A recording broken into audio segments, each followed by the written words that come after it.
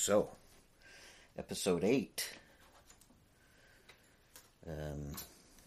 Doing it in my house, home alone, instead of in the truck. I like to get a piece of paper if I have opportunity, and I make notes to myself. Episode 8. My goodness. The sex. Now I got your attention. I've heard that one before. So I made a mention of inappropriate sexual behaviors in the last podcast. It's not a subject I like to talk about. It is inevitably stories of abuse, and I don't want to be explicit in any way. And the thing is I know I'm just one person, and I lived in a different kind of a life as a child than many, but I think sexual abuse of children is it's rampant now. It was rampant in the 60s and 70s. It's always been rampant. There's always been a segment of society that would abuse children, boys and girls. Whether that was sexual or physical, whatever. It's, children haven't been really nurtured in the history of humanity in the way that they should have been. My opinion. So I want to, it's such a big subject. I want to talk about, again, when I was 10 years old. A lot of stuff happened to me when I was 10 years old. Happened in my life. I also mentioned the college-age students, having a lot of them around. I don't know how that was initiated, that we ended up being immersed into that culture, that age group. But it was a pretty deep immersion. When I was 10, we had friends that were college age, and maybe some a little older. Maybe recently graduated from university.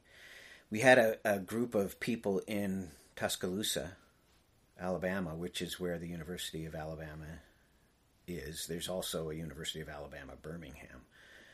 That one was in the city. My mom used to work there as a researcher after the divorce. The college age people had a big, that we were involved with, had a big representation there in Tuscaloosa. Many of them had gone to UAB. Some actually, I was going to wear my Bear Bryant hat. Let us talk about UAB. Little joke, my inner Bear Bryant. Anyway, there was one woman in particular that I think she was older. She was like the den mother for this group of college-age students we had that were friends. And her name was LaDonna. She was a big woman. She was probably in her late 20s as opposed to her early and mid 20s. But she was still 20, maybe 25 or 26, I don't know, 27, I don't know, something like that. She was still quite into the culture, the university lifestyle culture. She worked at a diner donut shop / diner. I, on a few occasions, went and spent extended periods of time with her. I don't know how that came to be. I cannot remember how that happened. But I have very vivid memories of two specific times where I was staying at her house. So she was my guardian, I guess, I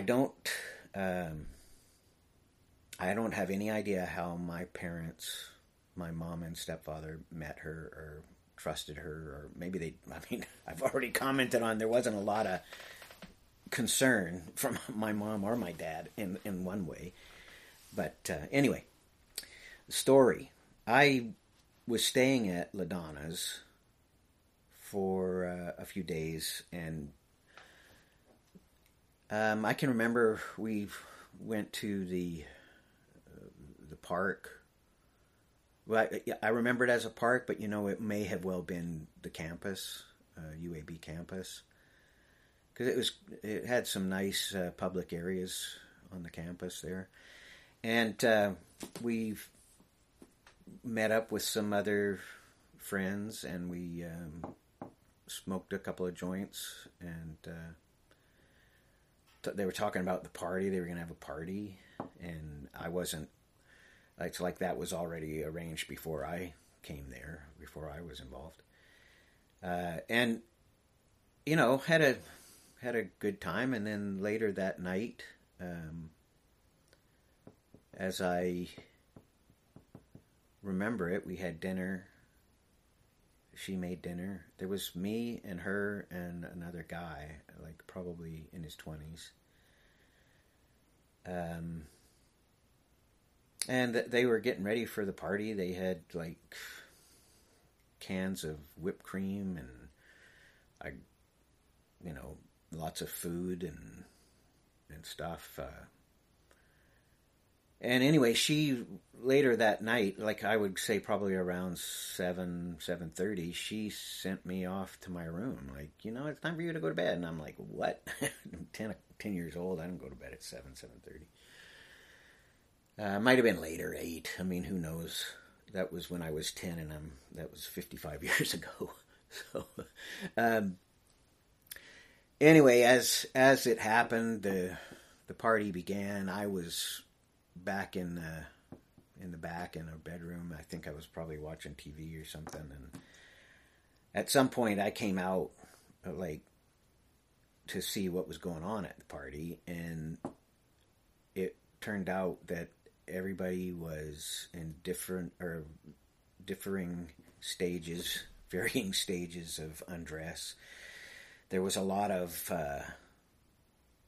white sheets. People were spraying whipped cream on other people's private parts, and turns out it was an orgy. And I was like, I'd never experienced anything like that. I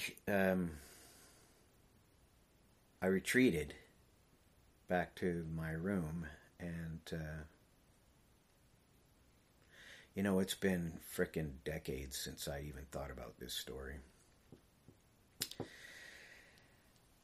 Anyway, so I did go back into the party, and I smoked some pot. I never got naked. I never was touched. I was never abused. In fact, LaDonna was apparently trying to spare me from the experience. It was, at that time, it was disturbing for a 10-year-old mind. And I wasn't innocent at 10 years old already. I had experienced a lot of bizarre, unnatural, not normal sexual behavior. So experienced as in seen or whatever, you know. In retrospect, like years later, as I thought about the incident, I recognized that in LaDonna, even though she was participating in this event, it was there was a desire to protect me from it. There was a desire. There was an effort to protect me, to keep me from it. Why? With the mindset of those people, why was there? What was that? What was like? Does it make any sense? Like logically, this is back to me and my worldview stuff, right? So, did it make any sense? I mean, this is in retrospect. I wasn't thinking this when I was 10. This was later, as an adult male, trying to figure out what these things in my life meant and how did they imprint me? How did they affect me? So, as a man who has committed himself to understanding who God is, which, I mean, and I know a lot of people that are into Buddhism. Like right now, it seems to be a popular path amongst the younger people, and some older people. But I'm thinking more conversations I've had recently with some younger people in their 30s, and even late 20s, 30s, pushing 40 maybe. These are, these people are pursuing something to give meaning to their life, right? That's one, and another is other East Indian type faiths, which have been predominant in my life from an early age. And the questions that are asked, the answers that are sought, all typically has to do with karma and reincarnation, and they all tend to have that concept. I don't hold to that. I don't believe in reincarnation. I mean, I mentioned that before. Like, I want to be me forever. I want myself to be an eternal self. And I think that in Christianity, that's the understanding of what happens. So my time here is about growing and understanding what it is to be not only created in the image of God, but to have a relationship with God, my Father, my Heavenly Father, and understanding how my relationship with my Father may have affected my perception of what a father is and what a good father is, and how my experience as a father may have affected my perception of what fatherhood is, and they all do. And so we have to kind of delve into understanding why God is spoken of as a father. Like, why does he present himself in the Bible as a father? He also presents himself as a husband. Throughout the Old Testament, God claims himself to be the husband of Israel, this chosen nation. This was his beauty. And you read about it in Psalms and the Songs of Solomon, and you read about God's view of Israel. First, God's view of humanity, but God's view of Israel, his chosen bride, and how she trounces the relationship, how she becomes a harlot. She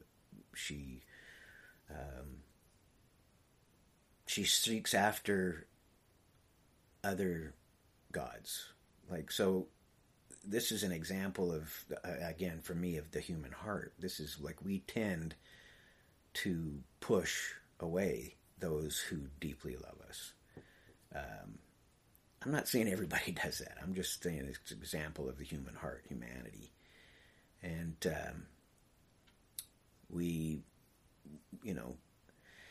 anyway, when you start talking about sex, it goes into these other things: husbandry, what it is to what's sex about. It's like sex is a great gift from God, and at the same time it's been perverted by the mind of, or by the actions, by the hearts of wicked men and women. I mean, I say men, I mean mankind, how we pervert the good things of God. I mean, and the earth is an example. If you look at the earth, and there's a scripture in Romans 8, where it says all of creation groans. All of creation groans for the return of Christ.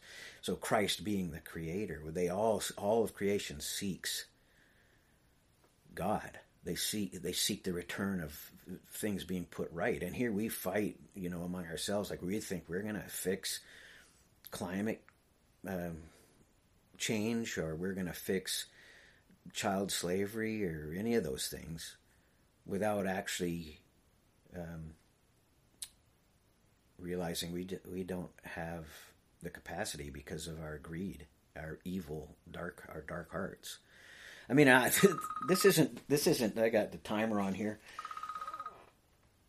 This isn't they're going longer, 15 minutes.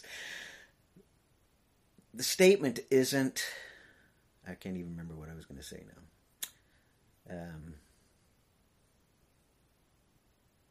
That there's so much to talk about. I mean, because sex is a beautiful thing when it's according to God's purposes, and it's a horrible thing when it's perverted. And I know at some point I'm going to get deeper into this stuff. It's a hard subject anyway. I don't know what song I'm going to do yet. I'll find something. Thanks for joining me for this episode 8, and I'll see you in episode 9.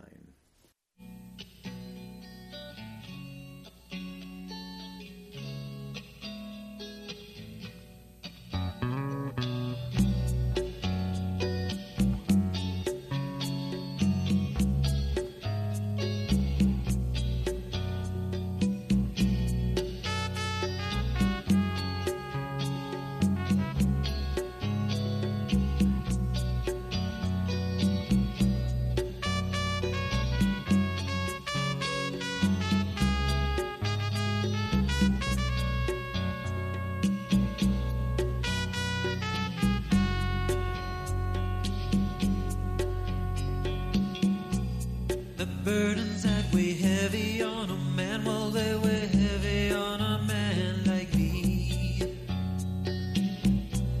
And even in the quiet of the night, I know of battles that no eye can see.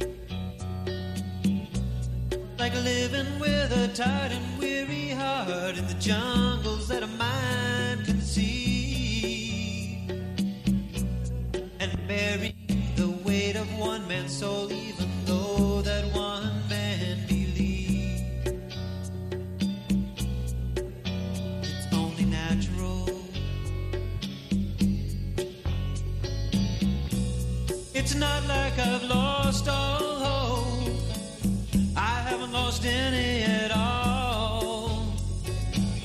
It's not a fear about my destiny. It's not a fear that I might fall. I have a goal that I still press on to. Though through trials I must go. The things I've done, no punishment to suffer. The thing that he did to save my soul. Very thing he did to save my soul. Sometimes when I'm crying inside me, I wish that tears would flow. That someone might see me and understand, you know. 'Cause when my heart is weary and my strength is fading oh so low, my faith is seeming cloudy and the world is growing oh so cold. Seems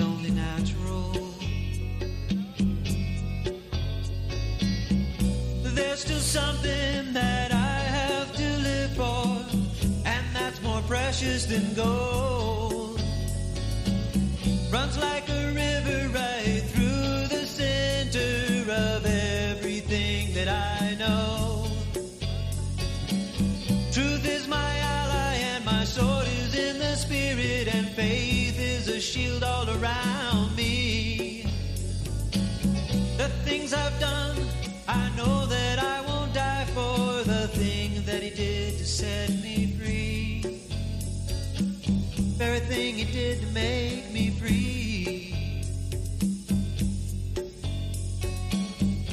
I don't want it to look like desperation. It's not, I just need some clarity. 'Cause in my heart I need